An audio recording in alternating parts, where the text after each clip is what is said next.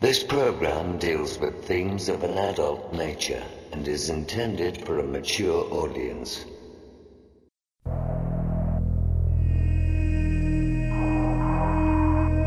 The very word secrecy is repugnant in a free and open society. And we are, as a people, inherently and historically opposed to secret societies, to secret oaths, and to secret proceedings.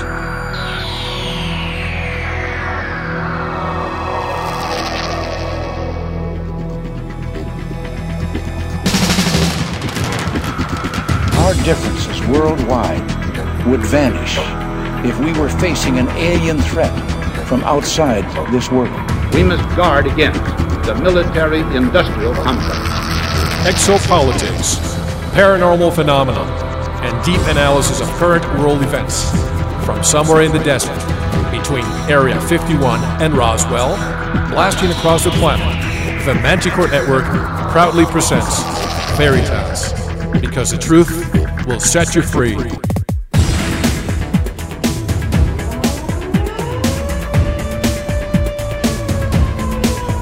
Headline edition, July 8, 1947. The Army Air Forces has announced that a flying disc has been found and is now in the possession of the Army. I'm as mad as hell, and I'm not going to take this anymore! The power they took from the people will return to the people. And so long as men die, liberty will never perish. Soldiers, don't fight for slavery, fight for liberty! The only thing we have to fear is fear itself. Sooner or later, though, you always have to wake up. Be skeptical, but don't close your mind.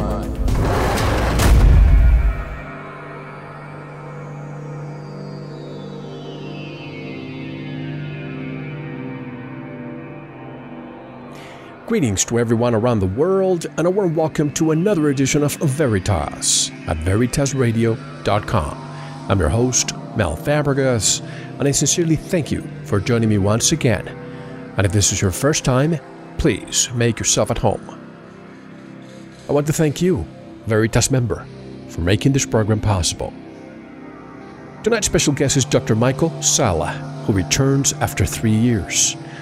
We will discuss the $1 trillion lawsuit that exposes the secret Bilderberg Gold Treaty and funding of extraterrestrial projects. I will also discuss China-US trade imbalance.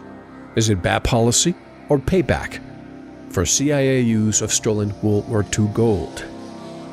It does make you wonder why we are so lenient with China as it relates to trade when most of our exports have to pay tariffs.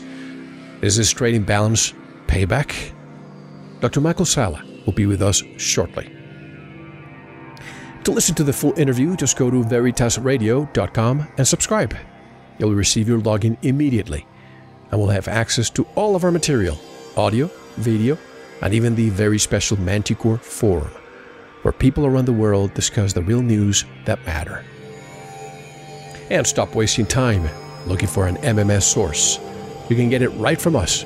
Go to the Veritas store, where you can also purchase our 8GB metal-cased USB drive with Seasons 1, 2, or 3, plus bonus material. And the book Veritas Scriptum, The Truth is Written, Volume 1, is now available too. Over 400 pages long, and it includes our very first 11 interviews now in book format. We will continue making these books available as interviews are transcribed. You can buy individual transcripts on PDF or get a significant discount when you buy the book. And to help with those transcripts, if you want a subscription but cannot afford one, click on the free subscription link for more information. If you are ready, willing, and capable of transcribing our shows, visit that link and we'll get in touch with you shortly. Killing at least 49 soldiers. Thanks to surgery at the hospital procedure. And I want to give you an update on the 2012 International UFO Congress. I had a great time as usual. Congratulations to Open Minds for another successful year. The topics, the speakers, and most importantly, all of you who attended made the difference. You have no idea how happy I was to spend time with so many Veritas listeners from literally almost every continent. This year, I wasn't able to capture that many interviews. Why? Because I spent most of the time interacting with the participants, hearing your stories, and connecting dots.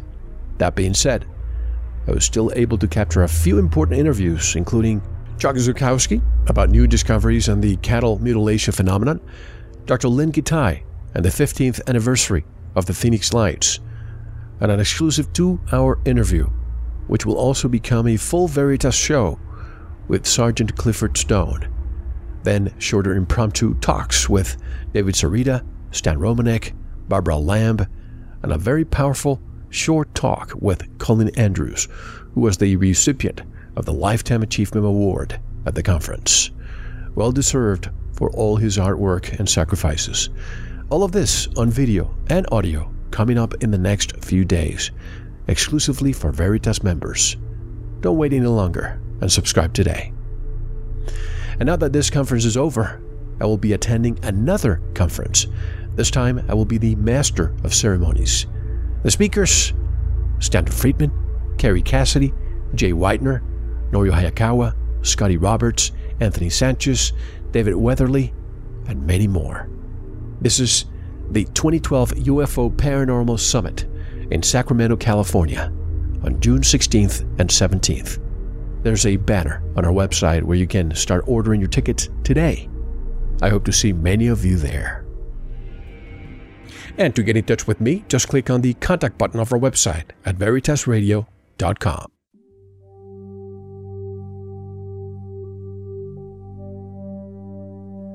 One of the enigmas of U.S. trade policy is the willingness of policymakers to allow China open access to U.S. markets, while China throws up many obstacles to American imports. This has predictably led to the U.S.-China trade imbalance becoming an important political issue. A mysterious trillion-dollar lawsuit filed on November 23, 2011, in the United States District Court for the Southern District of New York claims that $134 billion worth of gold was secretly given to the U.S. government in the mid-1930s by the then nationalist government of China for safekeeping. The lawsuit claims that 1934 U.S. Federal Reserve notes were issued to the Chinese government and the gold transferred to the Federal Reserve Bank. It is claimed that a total sum of almost $1 trillion, representing both the principal and accumulated interest of the 1934 Federal Reserve notes, was fraudulently taken. Could the existence of this black gold be kept secret as to not cause the price of gold to crash? Could this be why the U.S. has a preferential trade policy with China, but this policy is not reciprocal?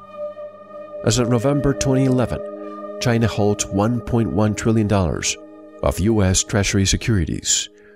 And did you know that a recent investigation by mainstream media showed that some U.S. bridges and roads are being built by Chinese firms with Chinese workers?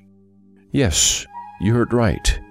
U.S. infrastructure being built by Chinese companies with Chinese workers. Did the United States lose World War III to the Chinese and not a bomb was dropped? And the casualty of war was the United States industrial base?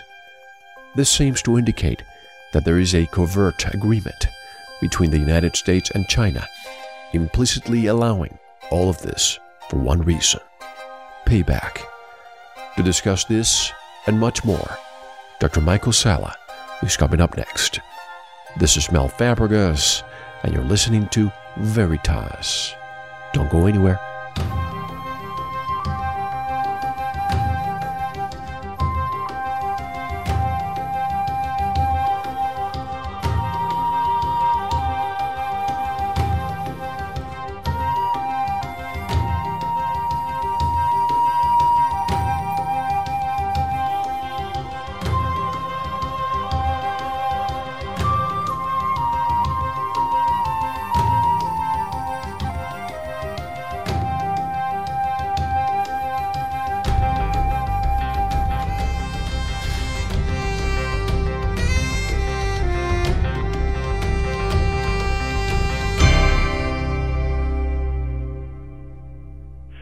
Edgar Mitchell, and you're listening to The Veritas Show.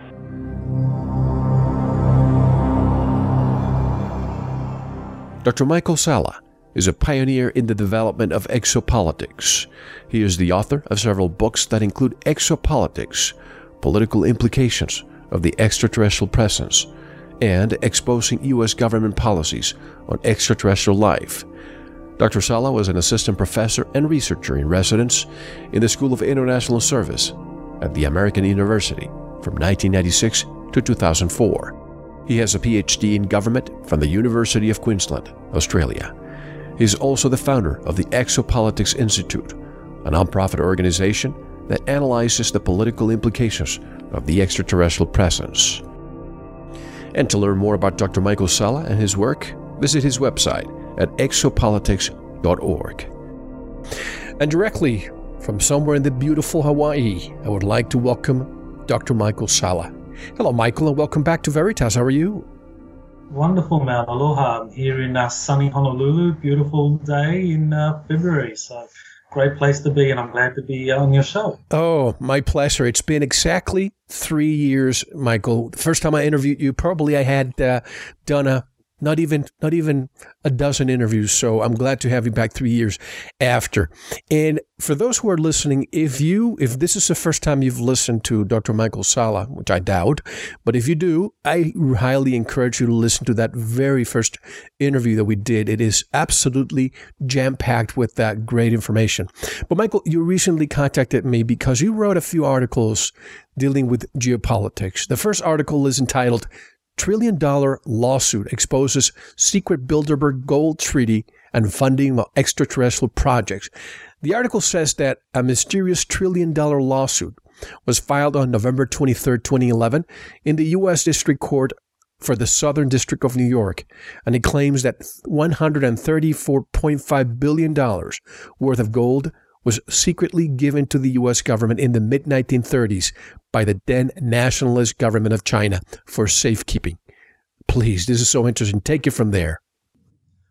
Well, Mel, it really is a fascinating case. It was something that I first heard of, like many people, back in 2009 when there were these reports of a mysterious case in near Chiasso, Italy, or Chiasso, Switzerland. It's a Swiss-Italian border town, where there were these bonds that were apprehended by the Italian financial police that amounted to $134.5 billion. And soon after that, we hear that the people that were apprehended were released, that they were two Japanese, and the story just kind of dropped out of the headlines. That was it. And so it was a very mysterious case, and people weren't sure, well, was this real or not? Was there anything to this?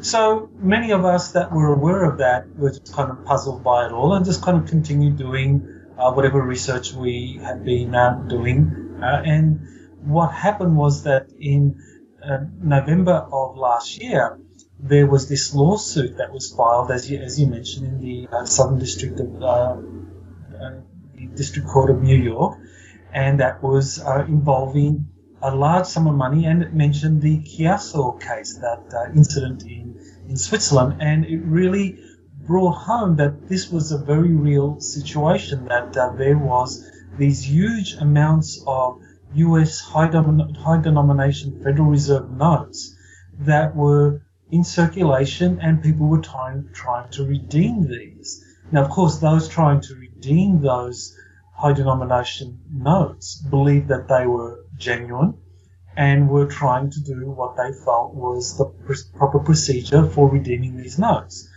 And, of course, we have these examples of the media saying that this was all kind of a fraudulent exercise, and of course that 2009 incident was an example of that, where many in the media dismissed it as just being a case of these high denomination 1934 Federal Reserve notes being fraudulent. Well, in this case, that was filed by Neil Keenan on behalf of the Dragon family, an entity in Taiwan or in parts of Asia. They were contending that these bonds were in fact legitimate, that they dated back to that period in the late 1930s, just prior to the invasion of China by Japan, where the then nationalist government, or the Kuomintang, as it was then known, were desperate to try to hide the gold because they were aware that Japan was imminently about to invade. And so they were desperate to hide this gold.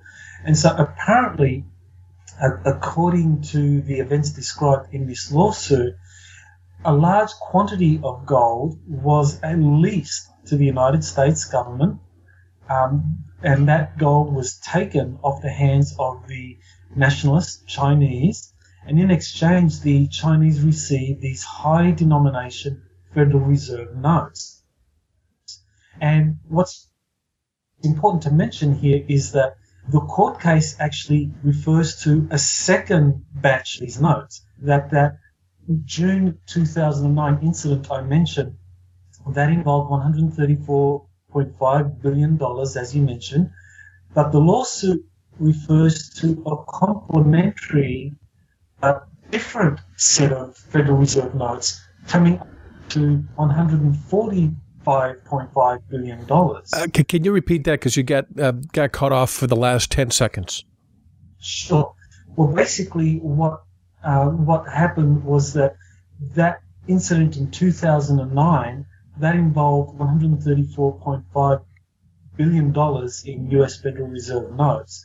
Now, that is a different batch of Federal Reserve notes to those that are actually contested in this district court lawsuit that was filed in November in the New York District Court, which involves a sum of $145.5 billion. So those two sums of money, 134.5 and 145.5, are basically part of the same historical process whereby the Chinese nationalist government leased to the United States its gold because it wanted to put the gold in safe hands, because it knew that if Japan invaded, that gold could be in fact confiscated, stolen, looted, whatever. And so they did this with the full intention that eventually the government of China would be able to regain possession of that gold, or at the very least redeem the Federal Reserve notes that were issued against that gold. And so that's the kind of background to this 2011 November case that was filed in the Federal District Court of New York.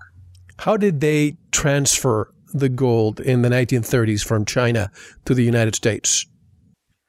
Well, that's where we bring in Benjamin Fulford. Now, for those that don't know who Benjamin Fulford is, he used to be the Asia correspondent for Forbes magazine, which is a very high-quality magazine that caters for the business community. And so this was a very responsible position where Fulford was able to make connections with really very powerful movers and shakers in the economic and financial worlds in Japan and other Asian countries. So in around 2007, Fulford leaves Forbes magazine, and he is now commenting as an independent economic analyst, and he has made a connection with a very mysterious Asian, Japanese, Chinese secret society, which is supposedly giving him protection because of some of his views that had become so controversial. For example, questioning 9/11, saying that it was an inside job, and pointing out high-level corruption within the Japanese political system, and the fact that the Rockefeller family essentially controlled Japanese political and economic life and so forth. So he was really out there, and so he felt that he was under threat, and he claims that he actually was threatened on more than one occasion.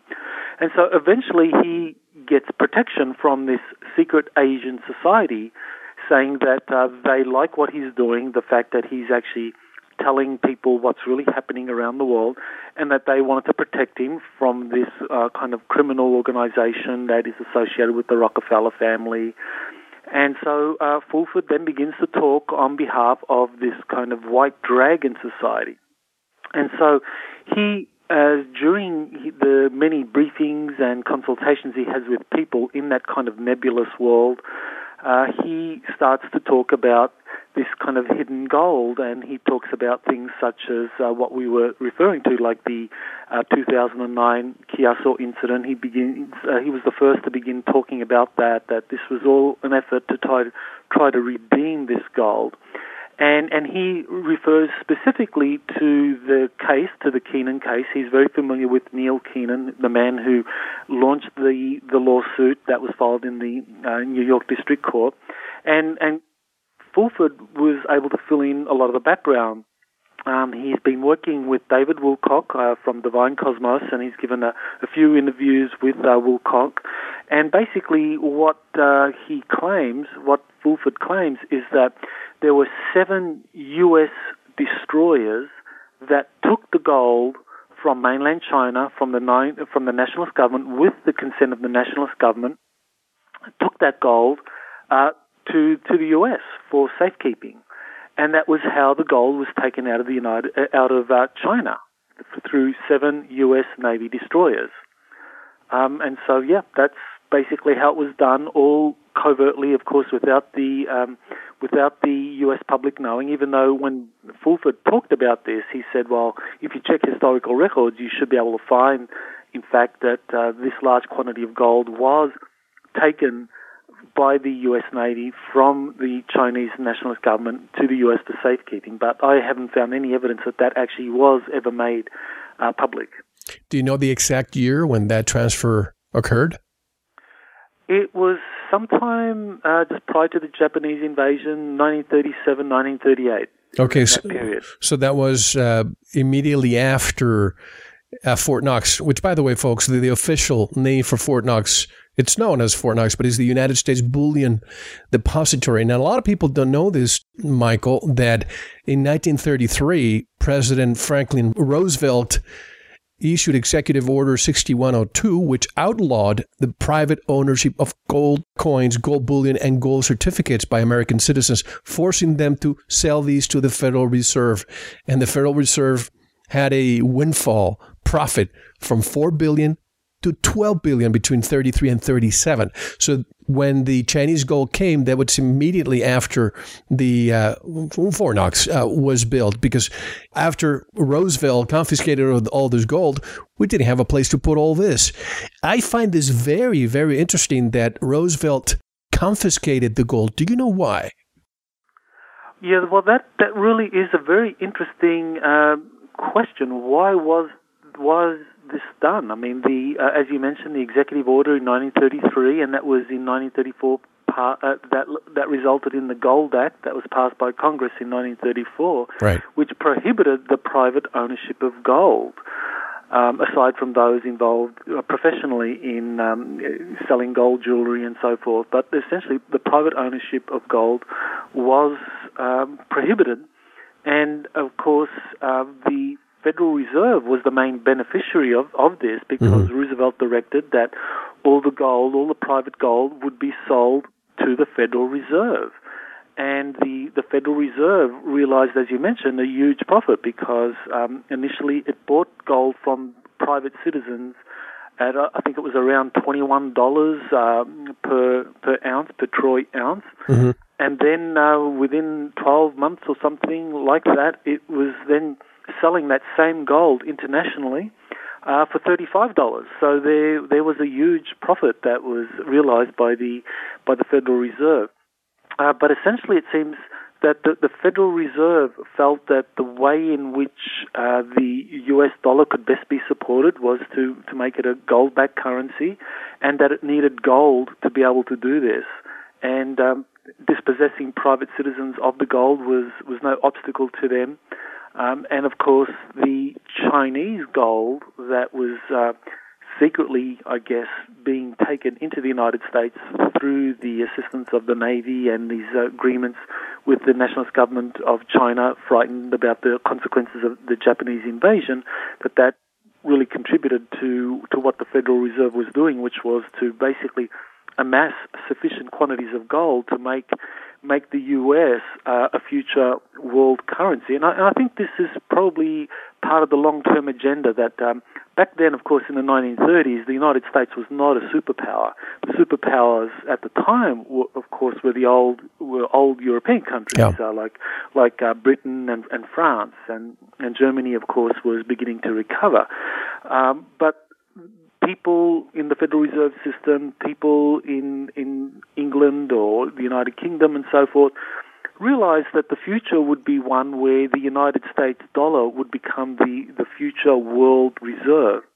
And they were basically, I believe, creating the possibility of turning the U.S. Federal Reserve into the future world reserve. And I think we are seeing this even today, and I can talk a little bit about that later in terms of how the Federal Reserve is quite willing to intervene in foreign banking crisis and loan and assist foreign banks so that they can resolve whatever kind of credit, liquidity problems that they have. So I think that this was something that was being planned back then in the 1930s. Those that own the Federal Reserve, which, as you and many of your listeners know, are really private banks. Private banks own the Federal Reserve System, even though you have the Federal Reserve Board, which is a federally appointed board. So that's where the kind of there is a kind of mixture of governmental and private ownership and control when it comes to the Federal Reserve System. But essentially, the ownership and the product and the profits, much of it goes to the private banks that have put up the initial collateral for the Federal Reserve System. And so by the Federal Reserve being able to buy a lot of gold and then increase their holdings by being able to sell that private gold confiscated from private citizens to foreign entities at inflated prices, it meant that the Federal Reserve Bank was able to dramatically increase its holdings, thereby loan more money to the U.S. government, make bigger profits, and begin the process by which the Federal Reserve would become what it is today, which is essentially a kind of world central bank. Even though we do have the Bank of International Settlements, which nominally is the kind of world central bank or close to it. But I think the de facto world central bank is the Federal Reserve, because it is the one that does step in as the bank of last resort to help other countries and central banks restore whatever kind of liquidity problems they have at any point. And a lot of people, once again, going back to the name Fort Knox, when you think of Fort Knox, you think of gold, and you think that's probably the largest reserve, but that's not true. The largest reserve is by the Federal Reserve Bank of New York, and they have an underground vault, folks, under Manhattan. And after Bretton Woods in the 70s, when Nixon immediately disconnected gold from the dollar, that's when the economy really started taking off, because they started printing more money, and now they didn't have a limit of how much they could print. This is why we are where we are today with the derivatives and all this, let's call it legalized casino, don't you think? Well, the way it has become is a system where financially paper money is not the king anymore. I mean, there was a day where money that was in circulation, that was really the way in which you could determine a country's wealth. Now with the computer systems, I mean, it's all digital.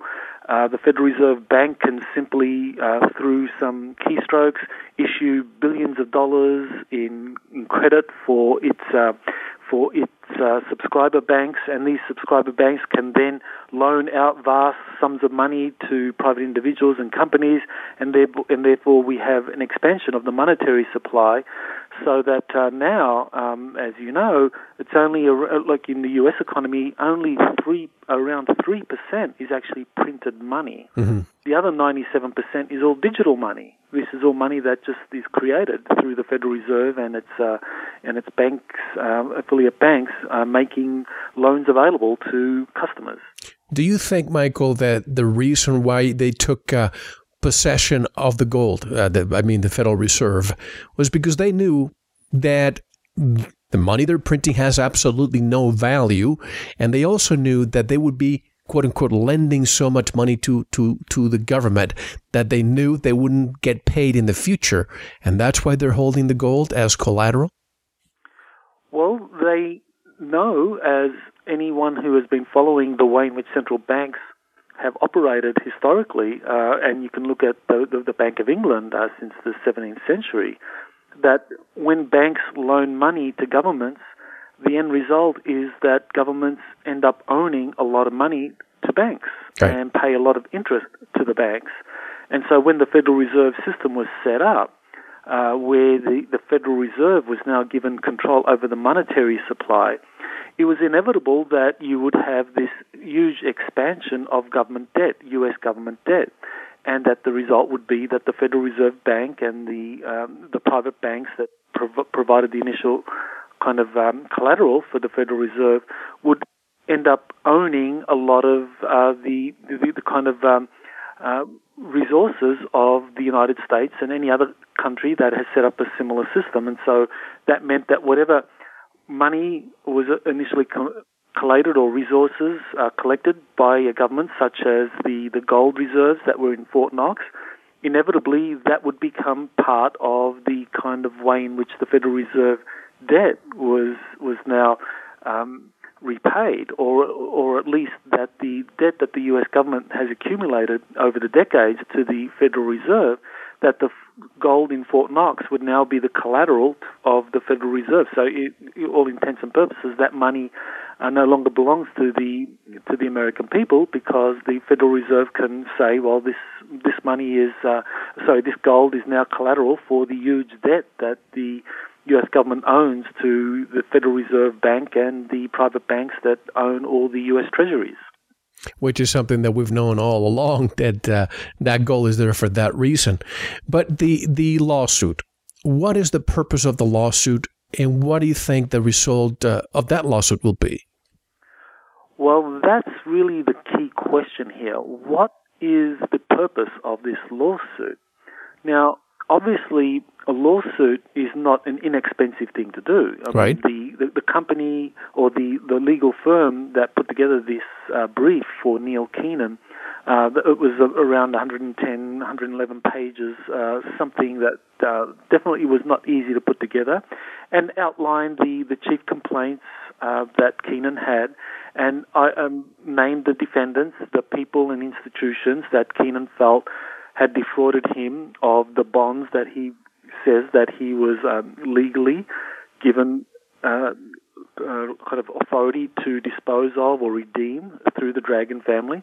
And so because these bonds were defrauded or taken from him through fraudulent representation by a man by the name of Daniel Del Bosco, with the aid of a whole host of international organizations, the World Economic Forum, the Italian Financial Police, the Italian government, what basically happened was that Keenan felt that the only way in which he could regain possession of these bonds that were fraudulently taken from him by this man would be to launch a lawsuit in the U.S. District Court of New York. And so the intent of hiring a very kind of credible and long-standing U.S.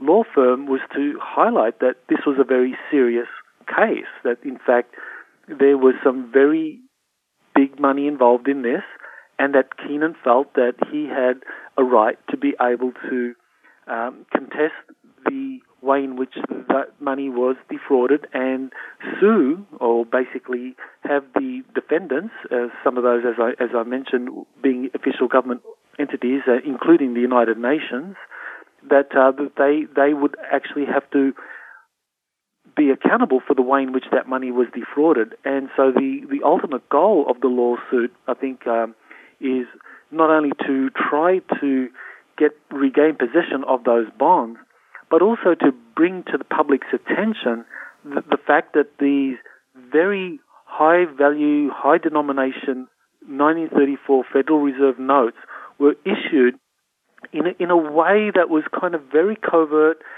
and done so that those that eventually would try to redeem these bonds for very legitimate gold that had been legally given to the U.S. for safekeeping would end up being defrauded in some way, or would have great difficulty in redeeming those bonds.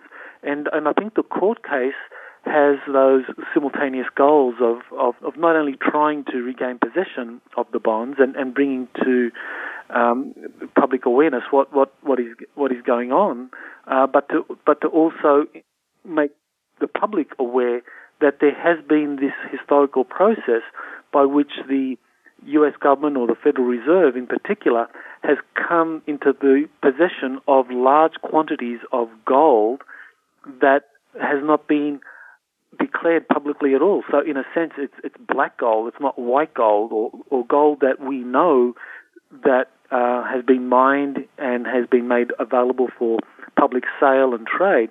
That this kind of black gold is gold that has been accumulated and secretly transferred and held without any kind of public accounting, and so that way there's no real estimate of or no real accurate figure as to how much of this kind of black gold exists out there. So I think the court case really does have a number of goals in it, and one of those is to really expose to the world what has been happening. What do you think what is the status of the lawsuit? I know it's very recent, November 23rd, 2011. It takes time. But do you think the court will actually hear this case?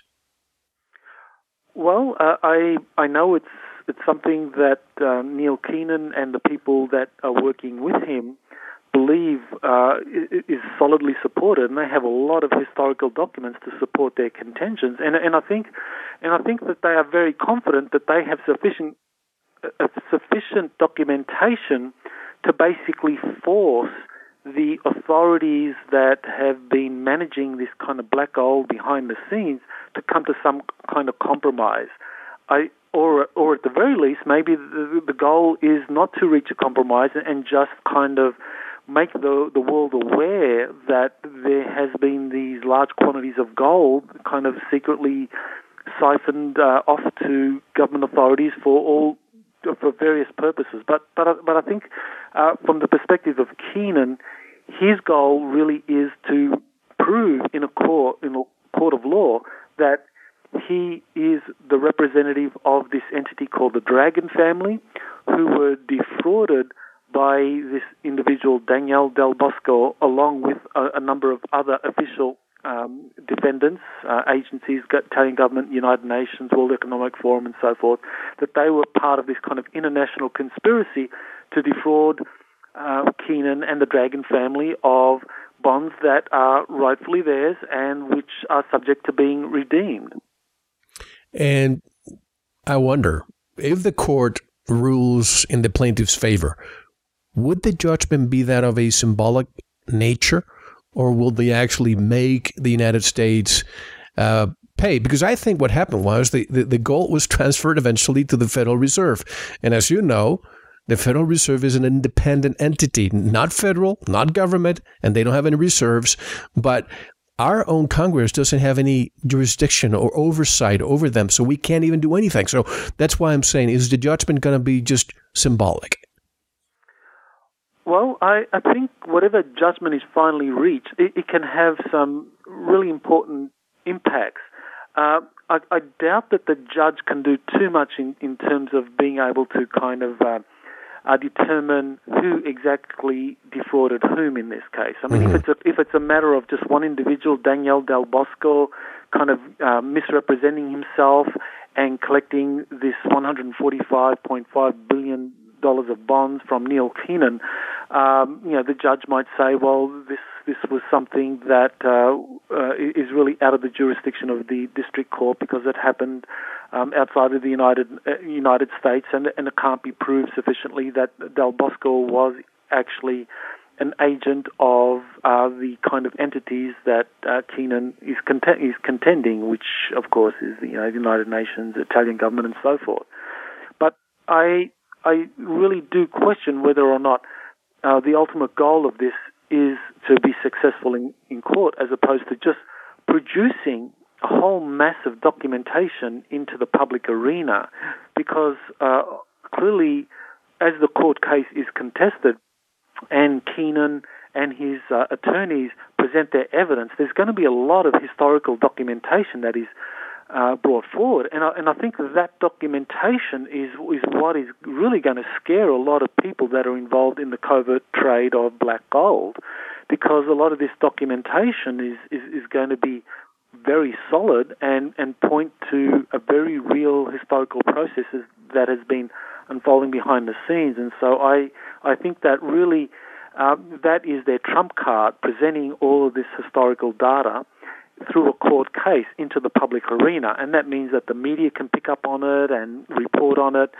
and really break things open. And this is part of, I think, what has been claimed by Benjamin Fulford and also David Woolcock as part of this ultimate process, or what we are seeing now as a kind of transition in the financial system, where the old world order in terms of the financial controllers, the Rockefeller family, the Rothschilds and so forth, that kind of international financial system is being challenged and indeed collapsing, or being forced to make some very major sacrifices or changes because of the growing power and influence of this kind of Chinese Asian secret society, which is making a lot of these records and making a lot of this information now part of the public sector.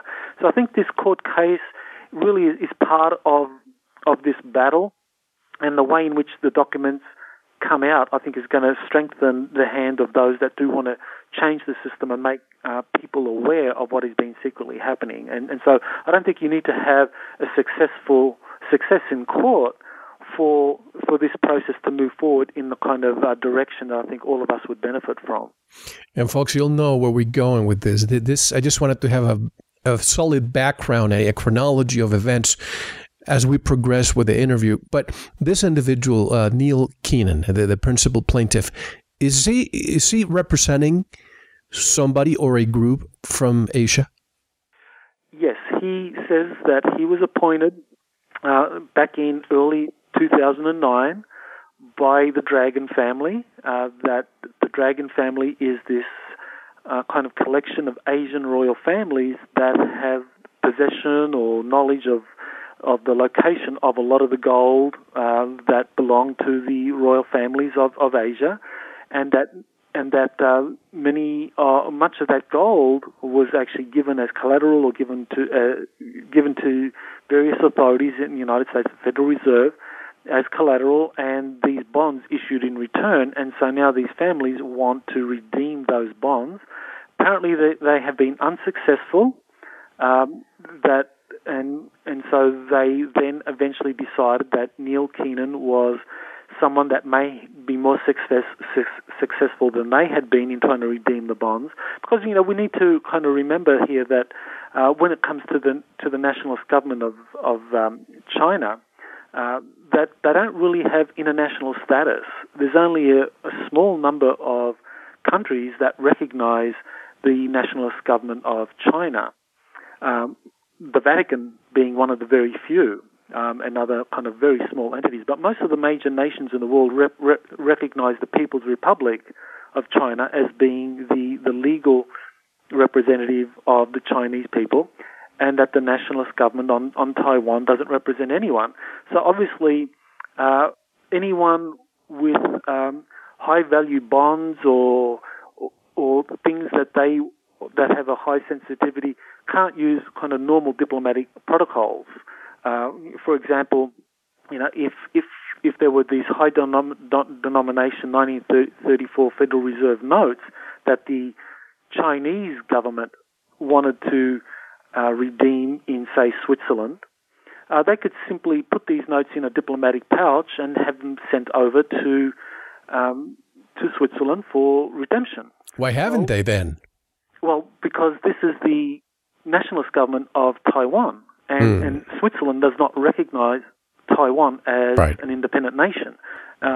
Very few nations recognize Taiwan at all. No major nation recognizes Taiwan aside from very small kind of island states that the Taiwanese have been able to kind of like buy off, and the Vatican, interestingly enough. But essentially, it means that the Taiwanese government or people like the Dragon family that are associated with the Taiwanese government can't simply use the diplomatic protocols that exist for moving around these high-value bonds. And so they have to do it surreptitiously.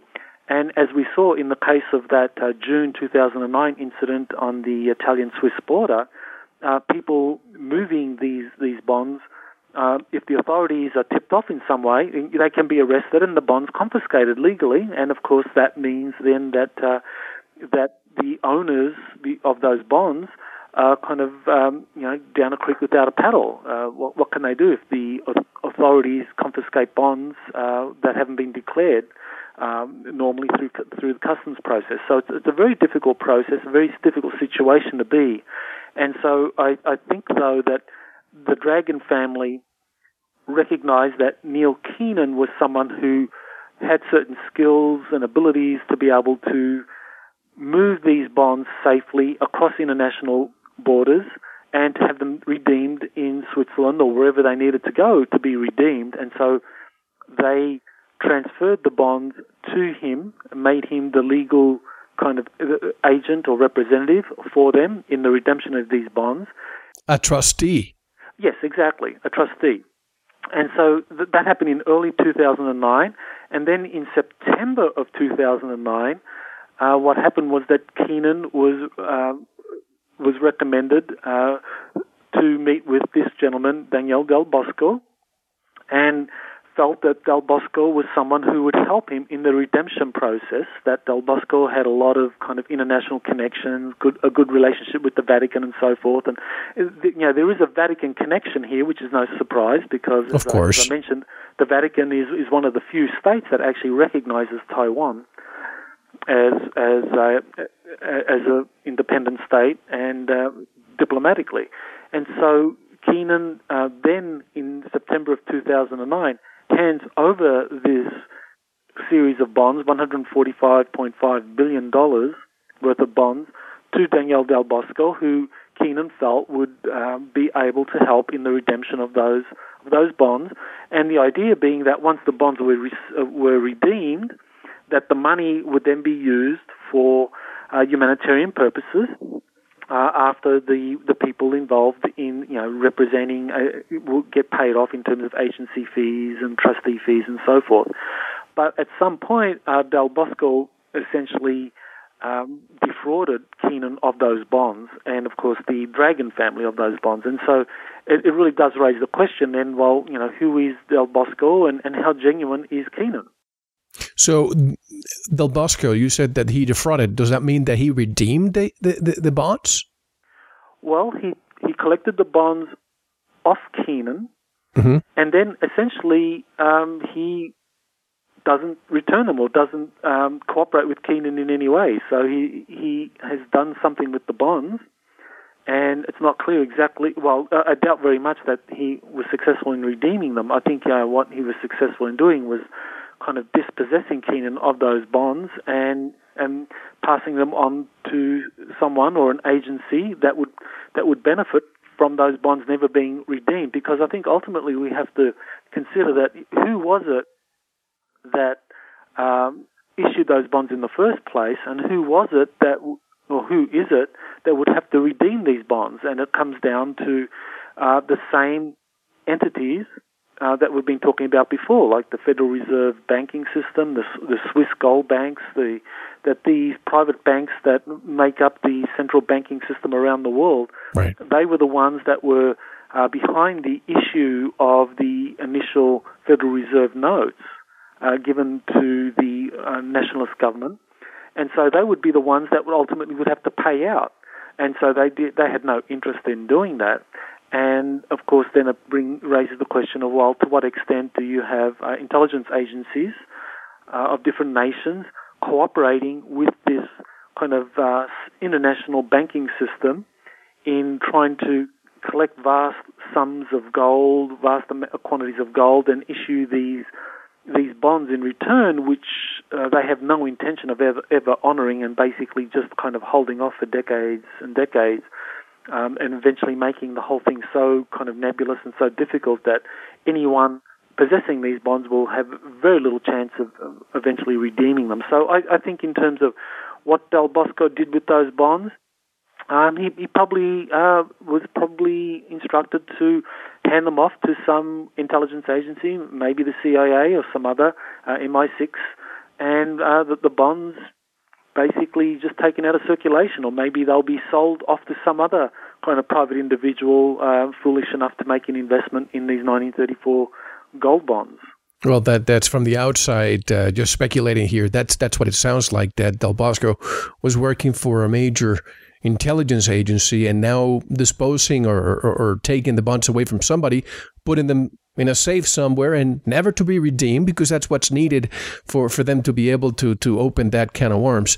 But in that altercation, that arrest, if you will, that occurred in the border of Italy and Switzerland, what was the outcome of that arrest? Well, basically, the two Japanese citizens that were arrested, they were eventually released. The Italian authorities didn't charge them with anything. They released them because there was no demonstrated intent to kind of collect on those bonds by these two Japanese citizens. They were essentially just couriers. They were carrying the bonds into Switzerland as part of Keenan's efforts to redeem these bonds. That was in June of 2009, and of course, as I mentioned, it was in early 2009 that the Dragon family appointed Keenan as their agent, or trustee, if you like, for the various gold bonds certificates that they had. So you had this collection of bonds that was being transferred through Italy by these two Japanese citizens, and eventually they were released, and the bonds are now still in the possession, I would assume, of the Italian financial police. That was my next question. What happened? Who took possession of the bonds? The Italian financial police, and legally they are able to get, I think it's somewhere around 30% or 40%, because if you don't declare any amount of financial instruments that you bring into a country, that can be legally confiscated, and up to around some percentage, 30-40%, can be taken from the value of those bonds, of those financial currencies. That's a fine. Exactly. Okay. So essentially, it would have been a very large windfall for the Italian financial police. So now the question would be, are the Italian authorities trying to redeem those bonds secretly so that they can get a big slice of the kind of face value of those bonds? So that may be happening behind the scenes. And okay, they take 30%. Now, who's getting the 70%? Well, that would be legally a situation where the Italian financial police would have to deal with Keenan, who, as the agent or trustee of those bonds, not only the ones that were taken from Del Bosco, but also that were seized from at Chiasso, Italy. That Keenan would be the person that the Italian financial police would have to deal with and return that 70% if the Italian authorities were able to redeem it. So, but that's another question. Because obviously, as we know, this involves some very powerful institutional actors, and everyone is going to be wants to take a cut. But right. It's feasible that the Italian financial police, the Italian authorities, could have those bonds redeemed to a certain extent and take 30% of the face value. So, if I understand correctly, just to make sure everybody's clear, in the 1930s. The nationalist government of China decides to transfer the gold to the United States because they knew the Japanese were coming. That gold came to the United States. The United States gave them the bonds as collateral, and it was only a lease.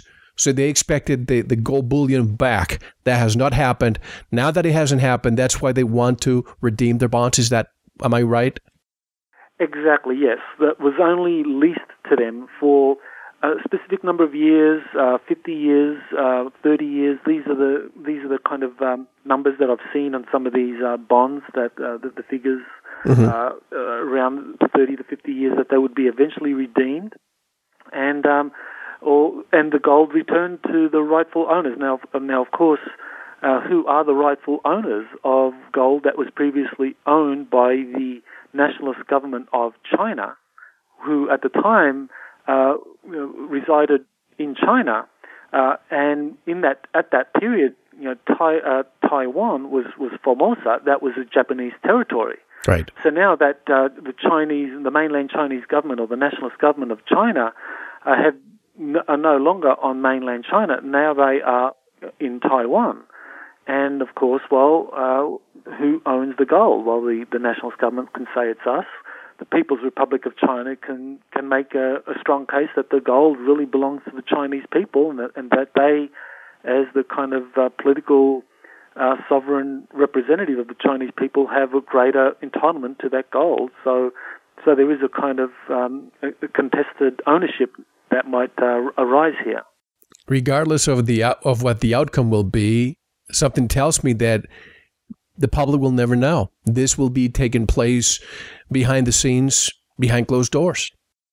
Well, there's a lot of things happening behind closed doors, and one of the things that we really need to be aware of is that the amount of gold that the nationalist Chinese loaned or leased to the U.S. authorities, to the Federal Reserve System, and that was physically taken for safekeeping by the U.S. Navy and transferred and so forth, that gold is actually only a small amount of the total gold that was possessed by China and eventually taken out of China by the Japanese.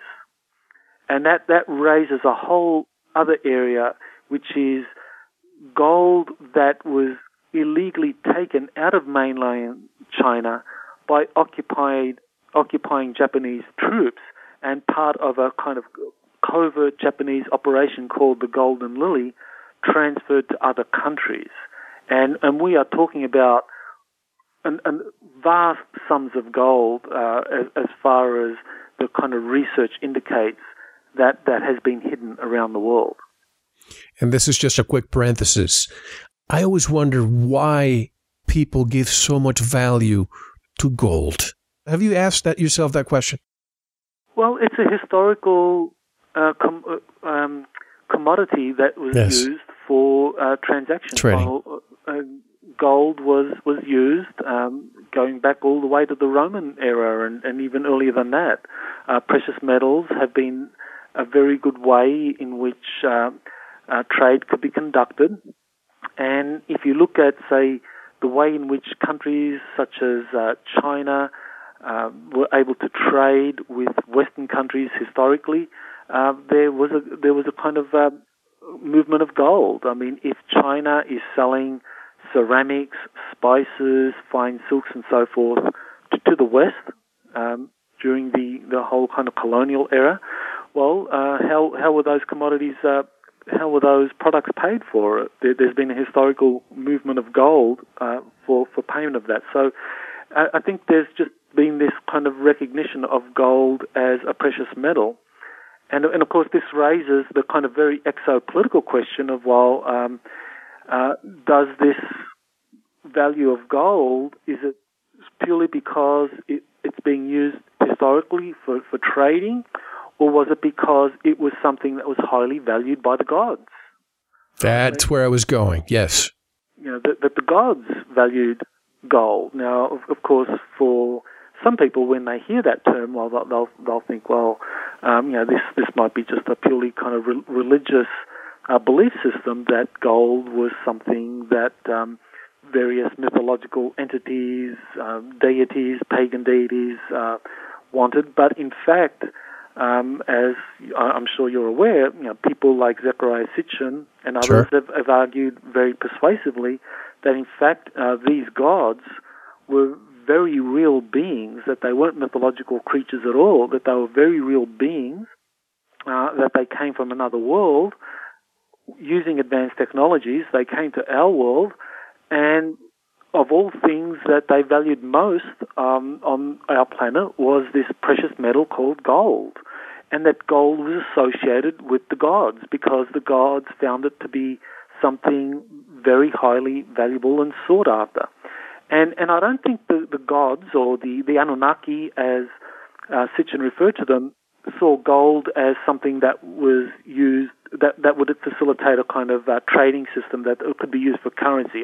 I think they had something else in mind when they viewed gold as this very highly sought after and precious metal, and why, according to Sitchin, that the Anunnaki began mining gold on the earth. That according to Sitchin, humanity was created as a slave race to mine the gold, and of course there are many authors, researchers now that are finding these ancient gold sites around the planet, such as in South Africa, where these very deep gold mines have been discovered that could not possibly have been built using technology known to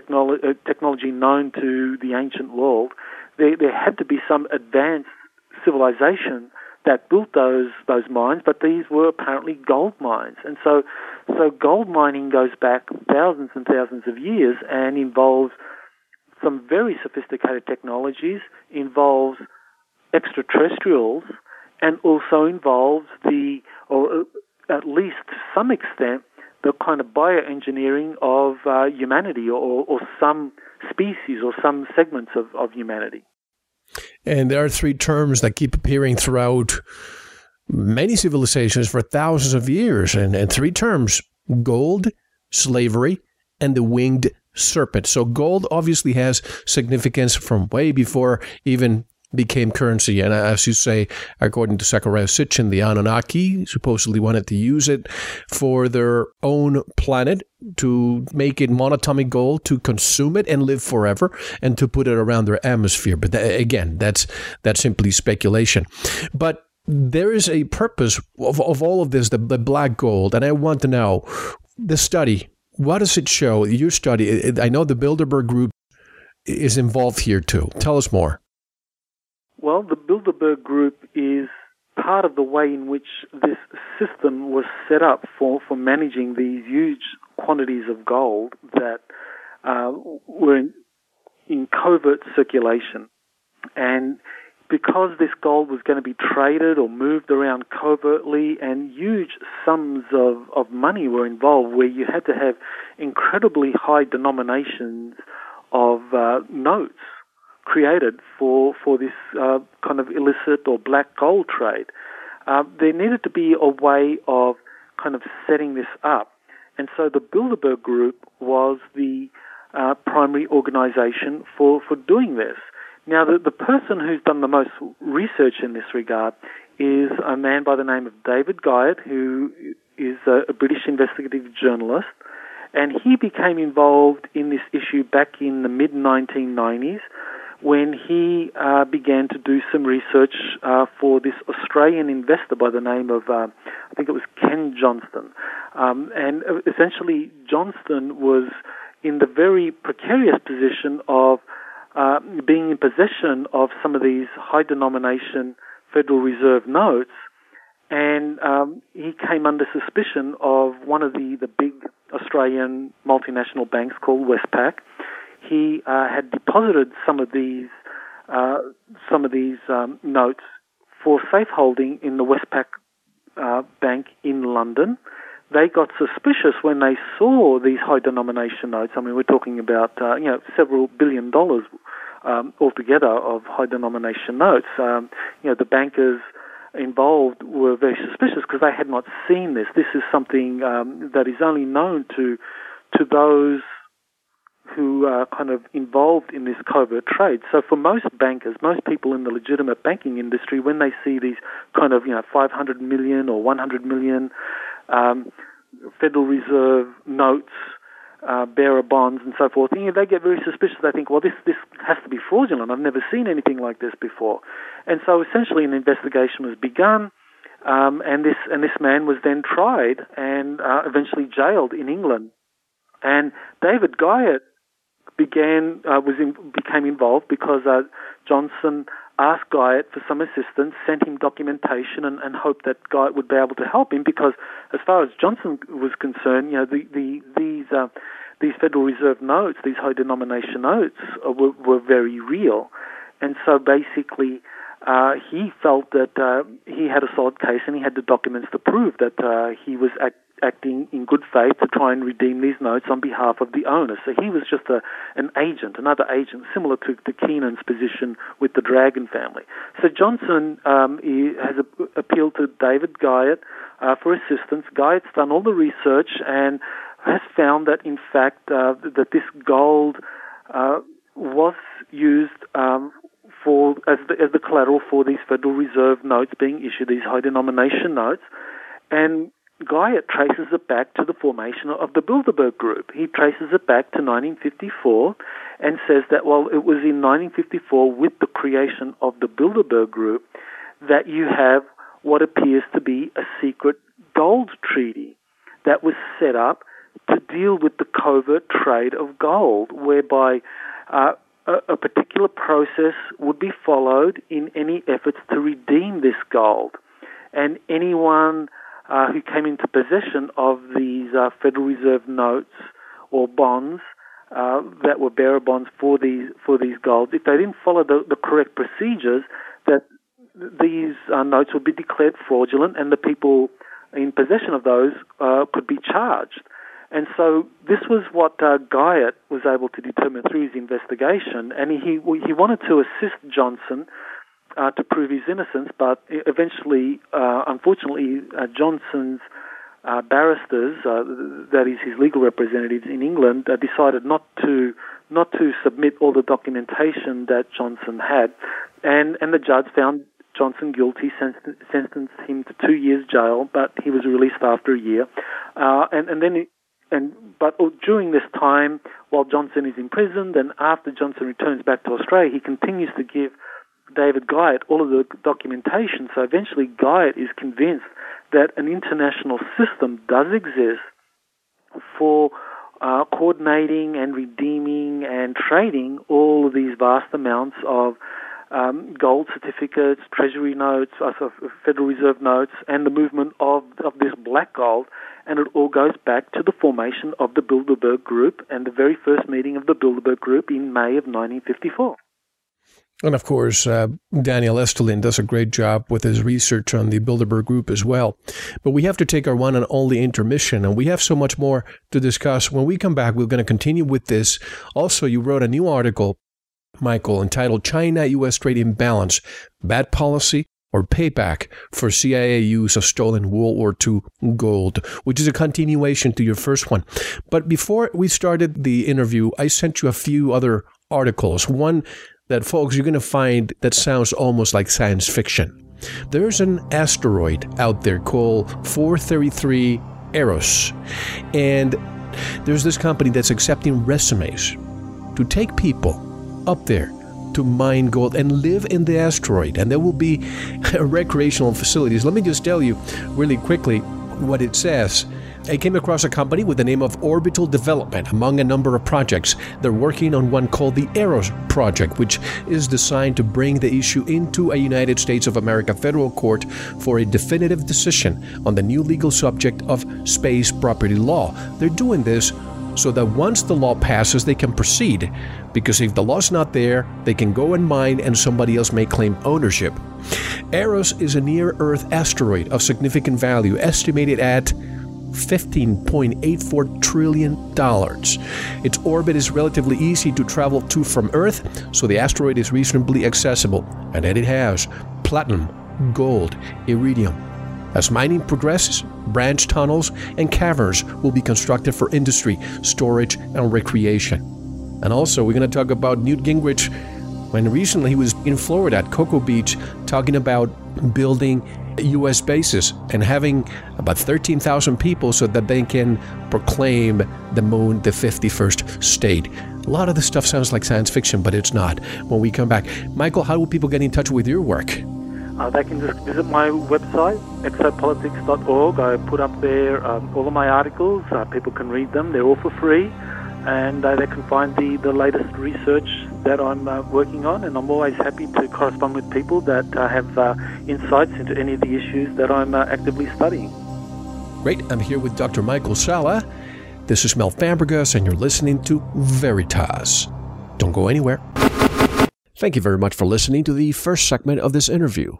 We will continue with segment 2 with our special guest in the Veritas members section.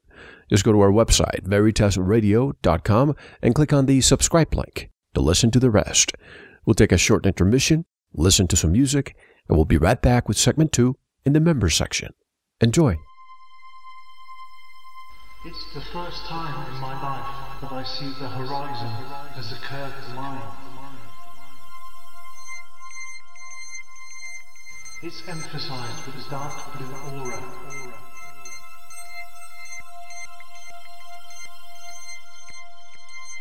The breakable appearance scares me.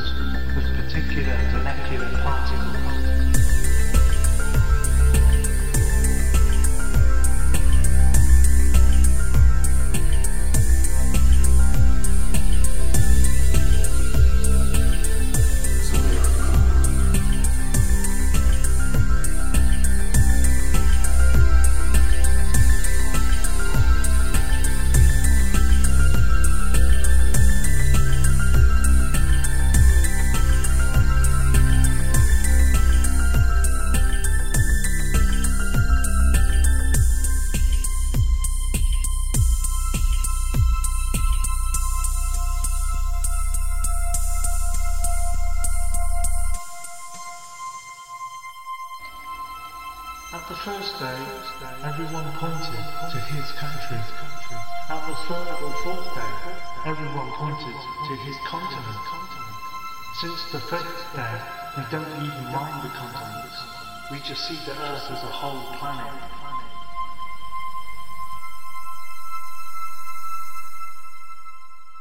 This is Freeman, and you're listening to Veritas.